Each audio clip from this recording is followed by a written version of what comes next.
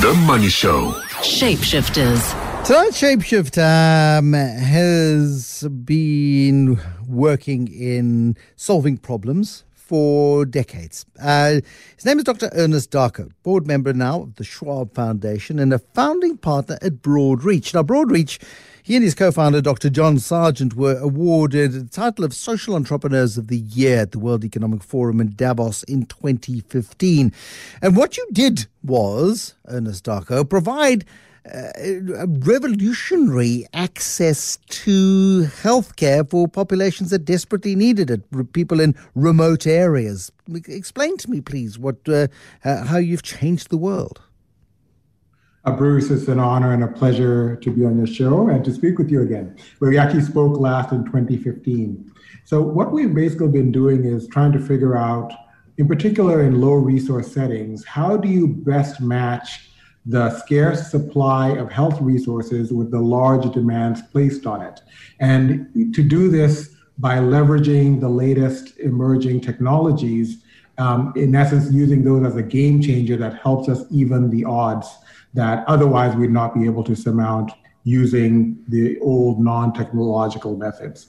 So we use artificial intelligence, machine learning, big data analytics, to, in essence, try and create revolutionary shifts in the ability to deliver good quality care. And we've seen some success so far. Now, none of the people receiving this care really care what you do in order to achieve it. There's an enormous technological drive and investment. I'm sure, like most things, like my smartphone, I don't care what the mechanism is inside as long as I get pretty pictures and I get onto the internet and do what I need to do on it. I mean, it's about using these very complex technologies to deliver very sophisticated but simple to use solutions. Absolutely, Bruce. And I think if we actually do our job well, people should not actually have to know we exist, right? They will just experience on-time care, good quality care. Budgets will somehow be enough to address the challenges that they need to address. So in essence, people don't need to know how the watch works. They just need to know the time. And we focus on giving them the time. What was the origin of this idea? I mean, where did you dream up the idea of using tech, you and Dr. John Sargent, to change consumer experiences of healthcare? I think the origin, Bruce, was when we ourselves as a company began to collapse under the weight of more and more work that we were acquiring across the continent. So at some point, we were over, 1,500 staff. We were trying to support over 1,500 facilities across the continent, and doing this manually just did not make sense. And doing it manually results in situations where you are dealing with data that is 3 months, 6 months, 9 months old, and yet trying to move forward productively, but with retrospective data. The analogy we like to use is you're trying to drive forward by looking in the rearview mirror. It just did not make sense. And so for us, we realized that there must be a better way of doing this than people flying all over, doing the same spot analyses over and over and over, just because we didn't have a better mechanism of gathering this data and turning it into real-time or on-demand insights. So we have been doing quite a bit of work using business intelligence tools with our private sector clients. And we felt that why don't we apply this to some of our public sector work where it could really have large impact. So what we basically did was take what we knew in our heads from what we used to do manually, and in essence made the computer do a lot of what we previously did manually. So I estimate right now that our technology platform can do about 85% of what we used to run around with clipboards and do manually. We can do 85% of it sitting at my desk here in Cape Town. I mean, and it's extraordinary, especially in a time of COVID, where we are cautious of moving around and prefer not to if we can possibly avoid it. If you can automate, it becomes not only a question of efficiency, but possibly even one of survival. Oh, absolutely. And in our particular case, it is a matter of survival, and it also is a matter of whether or not we will ever be able to sort of catch up with the rest of the world and thrive as a continent. At this particular point, when you look at the resource imbalance between Africa and the rest of the world, it is staggering, right? I like to give the example of, Canada, right? Canada, with a population of slightly less than 40 million people, has something like half the number of healthcare workers on the entire African continent of 1.2 billion people, right? So when you look at that type of scenario and say, yet we have bigger health challenges in Canada, we have bigger chronic disease, bigger infectious disease, bigger poverty, bigger civil unrest, and yet we're supposed to accomplish this in essence a micro fraction of what the developed world has. It's just unconscionable. And to think that the developed world is struggling with their resources that they have, right? So for us to think we're going to do this and somehow, yes, we're going to train up enough medical professionals to overcome this, it will probably take 5 lifetimes or more. So if we strongly believe we can actually use technology to leapfrog a lot of this gap if we're smart about it and if we have the right sort of thinking and collaborations in place.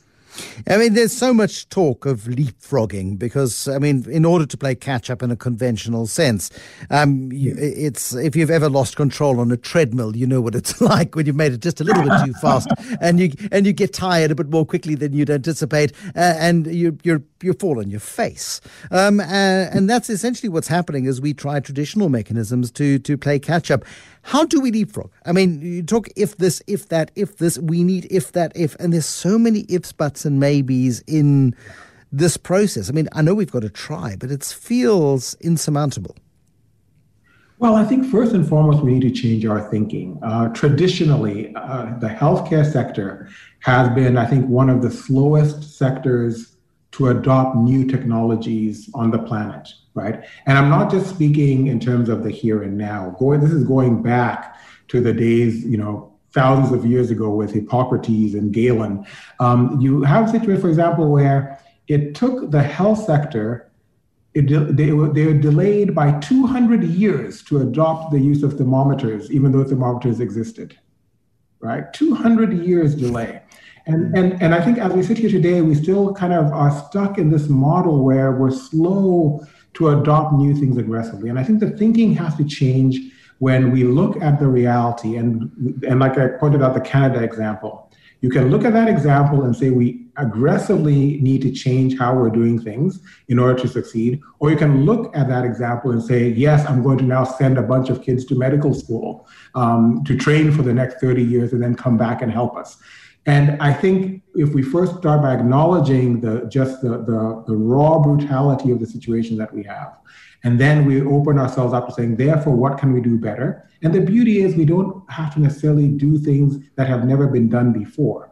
We can adopt best practices from places where they've actually done some of these things and proven the case. So it's not really a pure Hail Mary, I'm trying something that's never been tried. We can still do it in a very measured way, but we can take advantage of what's already been done at scale in across the world and take those adaptations and make them come alive here to rapidly help us gain and rebalance the scales. Practically speaking, how would I, as a user of your service, experience Broadreach? So the way you'd experience our technology would be, let's say you are a district manager in South Africa. Your typical district has between, let's say, 75 and 100 health facilities. On the first Monday of the month, you'll get an email auto-generated by the AI and the machine learning from the technology, telling you, for example, that in HIV treatment, these are the 6 clinics that are dragging you down. They are causing 74% of your gap. So 6 of, let's say, your 100 clinics alone are causing this massive problem, meaning that you do not have to go and fix all 100 clinics. You just need to fix these 6 to get a 74% pickup in your result. Now, why this is really critical is without this kind of insight, when I've met these district managers without that insight, they will just tell me, Ernest, I'm broken. There's nothing I can do. I know I have these bad results, but I don't have enough nurses. I don't have enough staff. I need, 500 more nurses. I need, this many more, millions or billions of rand in order to fix myself. However, the analysis has now shown you that it's a 6-clinic issue. And now you look at your budget in light of 6 clinics, and that's doable, right? So it transforms first the mindset of what can and cannot be done, and then you can focus your scarce resources on fixing the 6 instead of wasting your time trying to fix all 100, like what I call trying to spread the butter evenly on the bread, when the bread doesn't need the butter evenly. So that's the first thing that our system would give you, the Vantage system. The second thing that it will give you is in those locations where, for example, you are not achieving the right results of getting people on treatment, it will then give you the next set of instructions on what to do to improve and increase the numbers on treatment. So for example, you need to do a community testing campaign.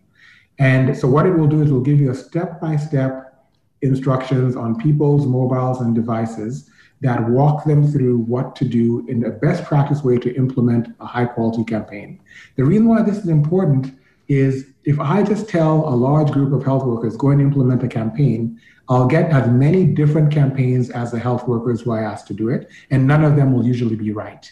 So to have good quality implementation at scale, consistent and high quality all the time, it's critical that we start to align around tools that help you manage the quality at large scale. And the beauty of this is I can see what all my workers are then doing on a daily basis. I can see who's floundering. I can contact them immediately and say, what's going on here? I noticed, for example, for 3 days, your result has been 0. What's been going on? I don't have to fly there and rent a rental car, drive out to you in order to have that conversation. I can do that from my desk. And then if you really need me, then I fly out.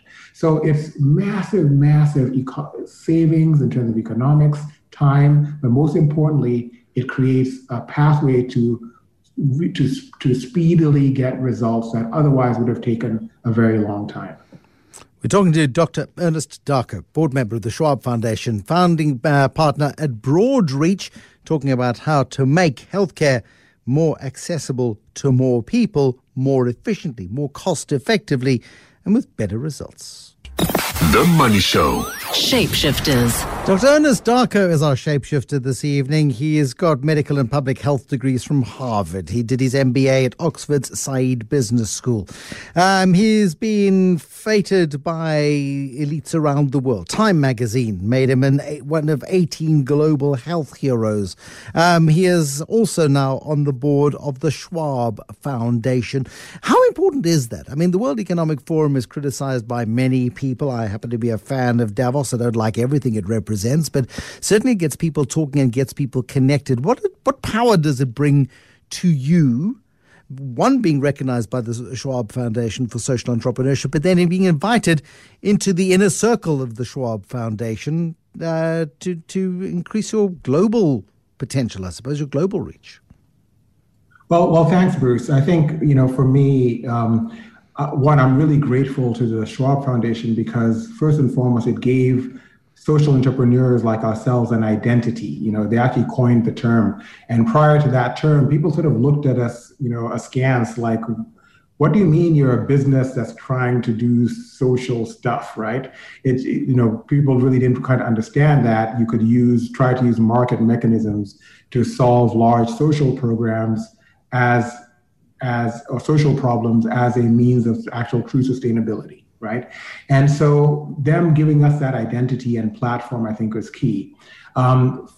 Being able to be exposed to world leaders at every level of, different institutions, different companies is critical for groups like ourselves who otherwise would never be able to have access to these individuals and to dialogue with them, influence their thinking, change minds, make them aware of things, for example, that they may not have been aware of. And what I love about Davos is they welcome dissenting opinions, right? So they managed to make it a safe enough forum where wildly disparate parties are both willing to come there and sit in the same room and have a civil discussion. So I think it's a really powerful format. And finally, for me, the main thing really I hope to do in my board role is to contribute to identifying more social entrepreneurs and helping them to scale up their models, because I really do believe many of them in various ways have solved some of these grand challenges of our times and have solutions that are viable and cost effective, but just need to be scaled up if given the right chance and the right platform. And I really want to help make that a reality. I mean, because this idea of social entrepreneurship is so noble. I mean, you're not in it to make the big bucks, but it needs to have funding, and it can even become a profit-generating entity eventually, because you need to be able to self-fund ultimately the changes that you want to bring upon the world. Absolutely. I mean, I think we have to accept that nothing is free, right? And even if you're getting a free service, someone is paying for it. If you're getting free healthcare, it's because people are paying taxes. Those taxes are taxes on businesses because I've bought airtime and I've bought bread, and that created jobs, and those jobs created salaries. So nothing is free. And I think we really have to dispel ourselves of this sense that things are free and really focus on how can you create value? How can you do good, do well by doing good, right? And in particular in Africa, I think there's a big danger right now, in particular with high donor dependency, et cetera, that we're actually sort of destroying our economies. And we have all these young people, for example, who need jobs, but then you'll find they can't get jobs because that thing has been donated, as opposed to them being allowed to create an industry or a company that meets that societal need in a sustainable way. And so I think we have to be really careful at this particular juncture in time, in particular with technology being this massive opportunity for the continent, to capitalize on this fourth industrial revolution for our benefit as a continent, as opposed to once again talk ourselves out of it or policy ourselves out of it. And again, then be in a position where we're consuming from the rest of the world, but not producing things ourselves. Technology is a young people's game, and we need to have our young people get on board with this, because that's our path to having real jobs in the current world and being competitive. You're the first person I've spoken to in about a year who's used the term fourth industrial revolution. Generally, I recoil, because I just think it's a term that has been so badly abused by people who have not got the foggiest idea of just how much work it takes. Just the technology is wonderful, but you still need the human input and the intellect and the ability to make it work efficiently for the benefit of humanity. And it's a term generated by the World Economic Forum, and I think you're in the right place for it. Absolutely. And I think what I'm trying to get at here is, you have so many bright young people, and I've met so many in South Africa who are developing apps, developing new technologies. And the point is, if they're in a position where, for example, the government will never do business with them, all right, or they can't raise funding to grow their businesses, et cetera. I mean, the reality is we're going to then be buying apps built by, young people from America or China or India, and not, again, ourselves. And when you look at the moment at what do we really produce as a continent, I don't think we can afford to, again, become purely consumers when it comes to technology. There's nothing stopping us from competing with the best at the global levels when it comes to technology. And we should therefore create the most enabling environment for this sector to really flourish, within our African continent. Dr. Ernest Darko, lovely to have you on. Thank you very much for joining us this evening. Dr. Ernest Darko started Broadreach with his co-founder, Dr. John Sargent, and they started that in 2003. And by 2015, were recognized by the World Economic Forum as Social Entrepreneurs of the Year, and revolutionizing the delivery of more efficient, more effective healthcare services. And now Ernest Darko has been appointed to the Schwab Foundation, which is a lovely accolade after years of hard slog.